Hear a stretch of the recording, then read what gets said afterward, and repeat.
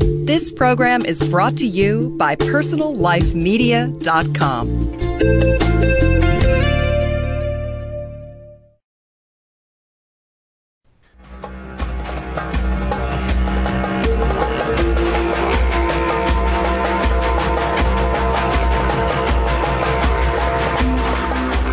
From time immemorial, beginning with indigenous councils and ancient wisdom traditions, through the work of Western visionaries such as Plato, Galileo, and quantum physicist David Bohm, mutually participatory dialogue has been seen as the key to evolving and transforming consciousness, evoking a flow of meaning, a daya flow of logos, meaning, beyond what any one individual can bring through alone. So join us now, as together with you, the active deep listener, we evoke and engage in living dialogues.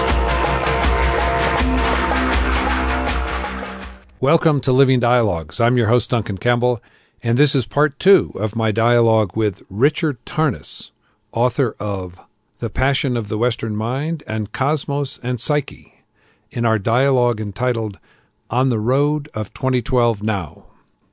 We begin by repeating the last 6 minutes of Part 1 to flow into this continuity of Part 2. Welcome once again. And I think Obama represents a collective shift in which we're perhaps a little more ready than we were before to see the more complex reality rather than to see any particular problem as having a simple black versus white or yes or no solution. It involves much more of a intricate, deep, thoughtful, patient response to the complexity of life and synthesizing the opposites. So if I could then link that up with your subsequent point about where we are today and how a different view of the cosmos could be helpful to us right now. In both cases, the challenge seems to be for this powerful human spirit that has taken the form in modernity of a kind of Promethean solar hero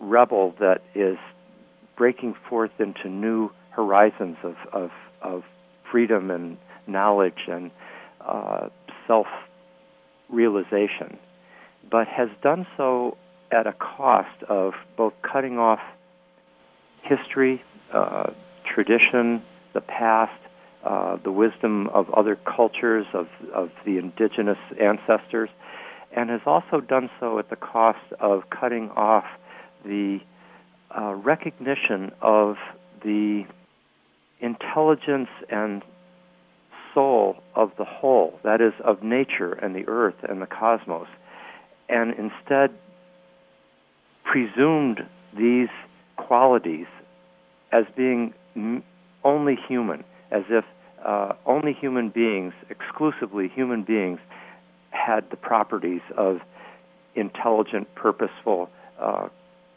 awareness and capacity for emotion and meaning and spirit.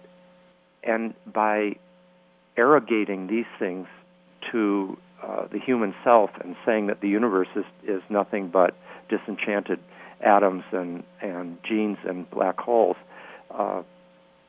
that are accidentally have somehow brought forth this oddity of human consciousness, we've both created a spiritual and psychological crisis for the modern self, isolated in its prison of estrangement, but we've also brought forth a very, very real biological, ecological global crisis, because the tyranny of the separated self, empowered by this incredibly powerful technology, has been wreaking havoc to its own self-destructive consequence. So I think there's a real there's really a common thread here that connects up the generational, historical, cultural challenges that we went through 40 years ago and are again now engaging perhaps with greater wisdom and experience, and the larger challenge of modernity and postmodernity, which is to come into a more participatory, reciprocal engagement and with the larger whole of life, rather than to presume our separate superiority, which is a kind of recipe for hubris and disaster.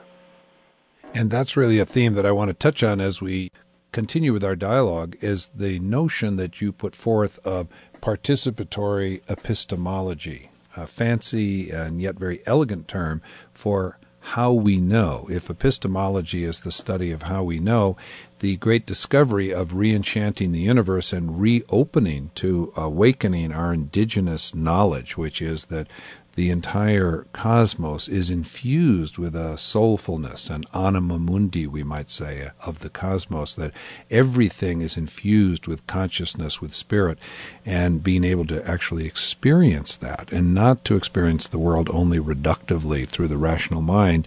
We open up a whole huge vista here in our experience that means we're in dialogue with a living universe at all times, and we can be receptive to the revelations of that universe rather than trying to impose the grid or superimpose the grid of an ideology, of a religion, of a particular worldview that becomes either or and exclusive, rather than paradoxical and holding the space for a multitude of different perspectives with the confidence that out of that holding of that space, a logos or a coherence, a higher resolution, appreciating the integrity of all the differences will emerge. And here, Barack Obama, unique among all the candidates, in a sense brought back to life the motto of the United States, which is E pluribus unum, out of the many we are one, which had not been paid attention to for generations in our political discourse.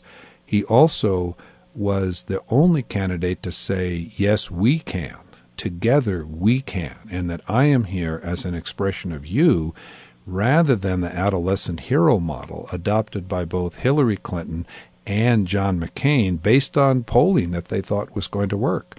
They didn't realize that the adolescent mind was ready to make a leap forward, and their polling showed them that if they were, quote, a fighter, and they said, I will fight for you, to the populace already accustomed to being disempowered and not having access to shaping their own lives, well, in that case, I'd better have a champion go to bat for me. But actually it went way beyond that. The great paradigm shift was that when Barack Obama said, together we can, white people, brown people, yellow people, red people, black people, all of us together, able, disabled, gay, straight, we together can shape our world and shape our planet in the kind of harmonious vision that is our highest aspiration. And people responded to that. So he became, in a sense, the deep elder within the political dialogue, far wiser and full of a great equanimity and hope at the same time, very different than the other candidates who were older and, quote, more experienced than he. And so it's in that spirit that we're approaching this 2012 conference, that if we engage the world, not only with our mind, not only trying to dominate or control it or protect ourselves from unexpected contingencies, but if we engage it with our heart and our soul as well, we become open to its revelations, and so we know more as a result, and we can actually dance with this energy of transformation rather than being frozen in fear at the fact that things are changing with the rapidity that they're changing. And so one of the great images of the fall election was John McCain, quote, interrupting his campaign to sort of have photo opportunities of rushing around the Capitol in Washington, D.C., hither and yon, but with nothing to say about our economic crisis when he sat in the meeting in which President Bush had called all the candidates together and other people in the cabinet to talk about the economy. So he gave the impression of charging about without directionality or wisdom, and that's very much the kind of response that one can expect from the mind or the consciousness when it is fearful and uncertain of how to approach transformation.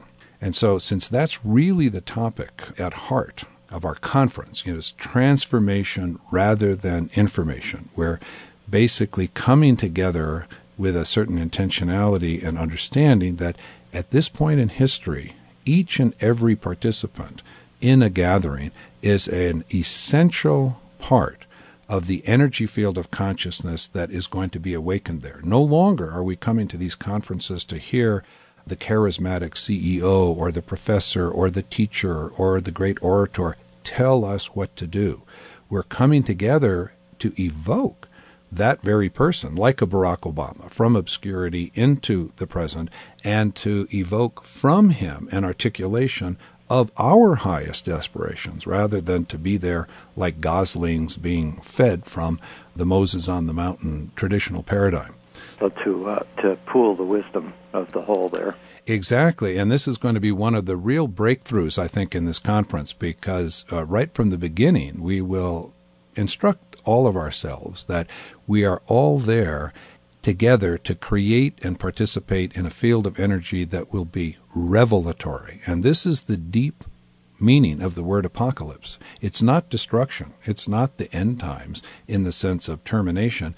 Apocalypse literally means lifting the veil or revelation. So even as the imperfections and the non-sustainable actions of our financial system managers and of our energy system managers and of our healthcare system managers are being revealed to us, this is step one of the revelation of what is not sustainable.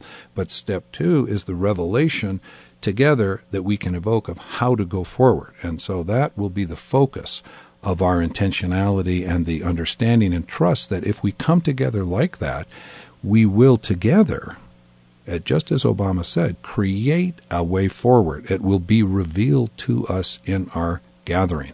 And that really fits, I think, perfectly that we engage the world not as one-dimensional political activists, and then there are other people that meditate in another reality, but really like Drew Dellinger and yourself and myself and the participants in this conference, where we're going to take on big issues like 2012 and what it might mean as a gift from the Mayan culture to our present situation, but we're going to take it on in a multidimensional way with its political implications, its cultural implications, its implications for our energy system, for our personal spiritual infrastructure, as well as our outer infrastructure, how we get our food, how we get our energy, and so on. So as we come toward the end of this dialogue, perhaps, Rick, you would like to just say what you're anticipating here and why you might be looking forward to participating in this gathering. You mentioned the word revelation, revelatory, epiphany kinds of experiences. All these need to be part of the larger whole of human knowledge, and we lose a crucial part of the. We lose the possibility of engaging the larger mystery of life if we do not permit this larger participation by all the human faculties in the act of knowledge, and then that act of knowledge becomes more of an existential engagement with life that is more capable of relationally evoking an understanding of the whole, rather than an objectifying imposition of our demands, our needs to exploit and take the resources of the whole just for our self-enhancement. In a way, what I've suggested is in a parable I gave in Cosmos and Psyche. Yes, exactly. Thought experiment is this, you might be thinking of it too, this parable of the two suitors. I was just about to invite you to tell that, because I think it expresses perfectly in parable form just what you're saying. Well, basically, this was the idea that we could imagine the human being's relationship to the universe as having two options. And one of them would be to imagine the human being as approaching the universe to know it. But this first approach is one that looks upon the universe as being essentially mindless and without any spiritual or interior dimension, that it has no capacity for carrying meanings and purposes of its own, and that only the human being is capable of this kind of intelligence, this kind of purposefulness, this capacity for meaning. And if we imagine what it would be like to be the universe, but not a mindless, mechanistic universe, but let's imagine for a moment that the universe is profoundly ensouled, that it is an embodiment of a depth of spirit and beauty and intelligence and soul that is entirely consonant with our own deepest meanings and sense of purpose and soul. And if we were that universe and we were being approached by this first suitor who sought to know us, sought to unfold our deep mystery, would we open that depth to this suitor who looked upon us as being radically inferior to him? I'll give the gender of him to the suitor, perhaps not entirely arbitrarily. And would we open up our deepest mystery to that approach that looked upon us as being essentially a mindless object for his exploitation to enhance his own life? Or would we open our deepest realities to that approach, that suitor, that form of knowing that looked upon us as being at least as endowed with depths of meaning and soul and spirit and intelligence and purpose as the human being, as the suitor that sought to know our depths? And for this second approach, the entire range of human faculties would be seen as necessary to engage the mystery of life, namely to bring forth our aesthetic sensibility and our moral capacity and our imagination and our kinesthetic and somatic intelligence and our capacity for empathy. All of these would be seen as being necessary to not just understand in an objective and objectifying, disenchanting way, but to, in some sense, overcome the barrier between the self and the world, between the human being and the cosmos. And out of that reunion, something new could be born, some larger understanding, some deeper truth could emerge. And in that sense, the act of knowledge is a kind of act of love and wonder combined. It's not just a kind of dry, abstract, disengaged act of knowledge that is simply an instrument of our exploitative impulses, but instead is an authentic engagement with the world as a thou rather than an it.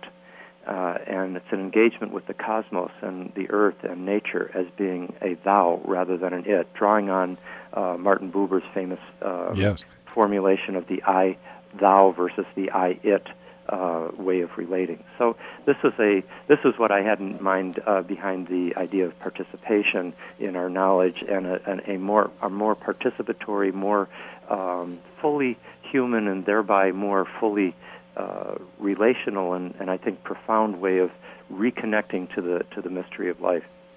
And indeed, to actually not be sacrilegious, but we might also say, as I've often thought about your parable of the two suitors, that in a very ordinary locution here, we might say we have the choice to either invite the universe into a co-creative dance, to have a flow of creative logos and celebration and joy together, or treat the universe essentially, we might say, as a dumb blonde, whereas they have all the dumb blonde jokes where there's this sense that you actually engage the feminine, not as a co-creative partner in that kind of masculine world, but you have a kind of objectifying relationship to it that really loses all of the potential for the interaction, as if somehow the universe is really there only to receive the seminal great ideas that we generate out of the human intellect and rational mind, rather than to be a real partner in this dance. And we are shaping our conference deliberately in terms of the approach of what you call the second suitor here, where every single participant here is seen as someone who is part of this great dance. We're not here to simply receive information from the presenters or from even each other. We're here to evoke a deeper energy and dialogos, or a flow of the wisdom that's there in the energy field we will create. So we can't even say in advance, of course, what that will be, but what we can say, I think, with great confidence, is that this will be an extraordinarily enjoyable and stimulating and delightful dance when we come together, because it is really boils down, in a sense, to the indigenous values in our earliest stage of human experience, which are now preserved as approaching the world and each other with appreciation, with respect, and with trust that we can actually enter together. The words of Obama that struck me most as I stood on the Mall 300 yards away from the podium in his inauguration address were, "As the world becomes smaller, our common humanity is revealed to us. For as the world changes, so too must we change, and this is the cause that man and woman and child everywhere can celebrate. It is for this reason." So we are coming together to celebrate and to be in the real joy, I'll say it, joy of each other's presence. And I have to say, in concluding this dialogue, as we suddenly come to the end of our time here, Rick, it always has been a great joy to really appreciate the depth and subtlety and great care that you've given to really appreciate all sides of a question, to not jump into facile either or kind of perspectives, and the richness of the perspectives that you've taken these 30 years to put on paper as a gift to the world in The Passion of the Western Mind and in Cosmos and Psyche. And so it's with that sense of deep appreciation and pleasure in your company that I thank you for participating here in this dialogue, which, as we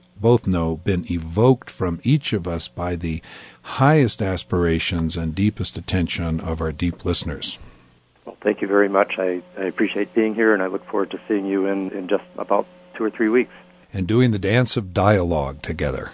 That's great. Great job. Thank you.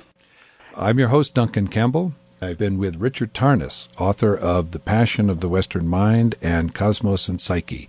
Be with us next time as we continue on this pilgrimage dialogue of 2012 Now, Empowering the Transformation. And be with us continually thereafter on our ongoing series of Living Dialogues. 2012 Now, Empowering the Transformation. A uniquely innovative, interactive, and affordable gathering in this time of global uncertainty will take place Friday night and all day Saturday, May 29 and 30, at the Lincoln Center for Performing Arts in Fort Collins. Beyond just information to practical tools for change and direct experience of participating in the ongoing transformation of our times. Now is the time and the opportunity to synchronize consciousness with the evolutionary pulse of the cosmos. Join world-renowned speakers as we explore and experience together the transformative dynamics necessary for a successful transit from now through the year 2012 and beyond. Featuring Stanislav Grof, Richard Tarnas, John Major Jenkins, Saban Fusome, Duncan Campbell, William Henry, Robert Sittler, and Christine Page. More information available on the website www.unveiling2012.org. See you there.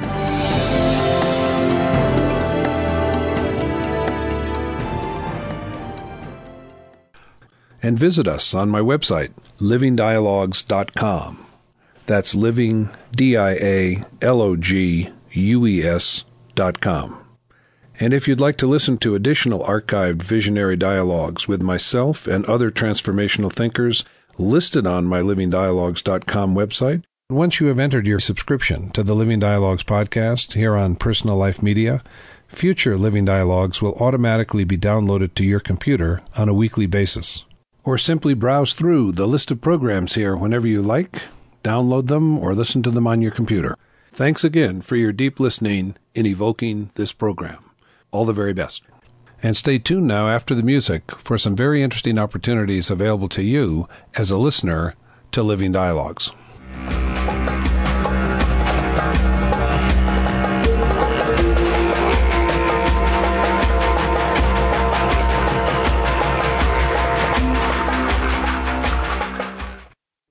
Find more great shows like this on PersonalLifeMedia.com.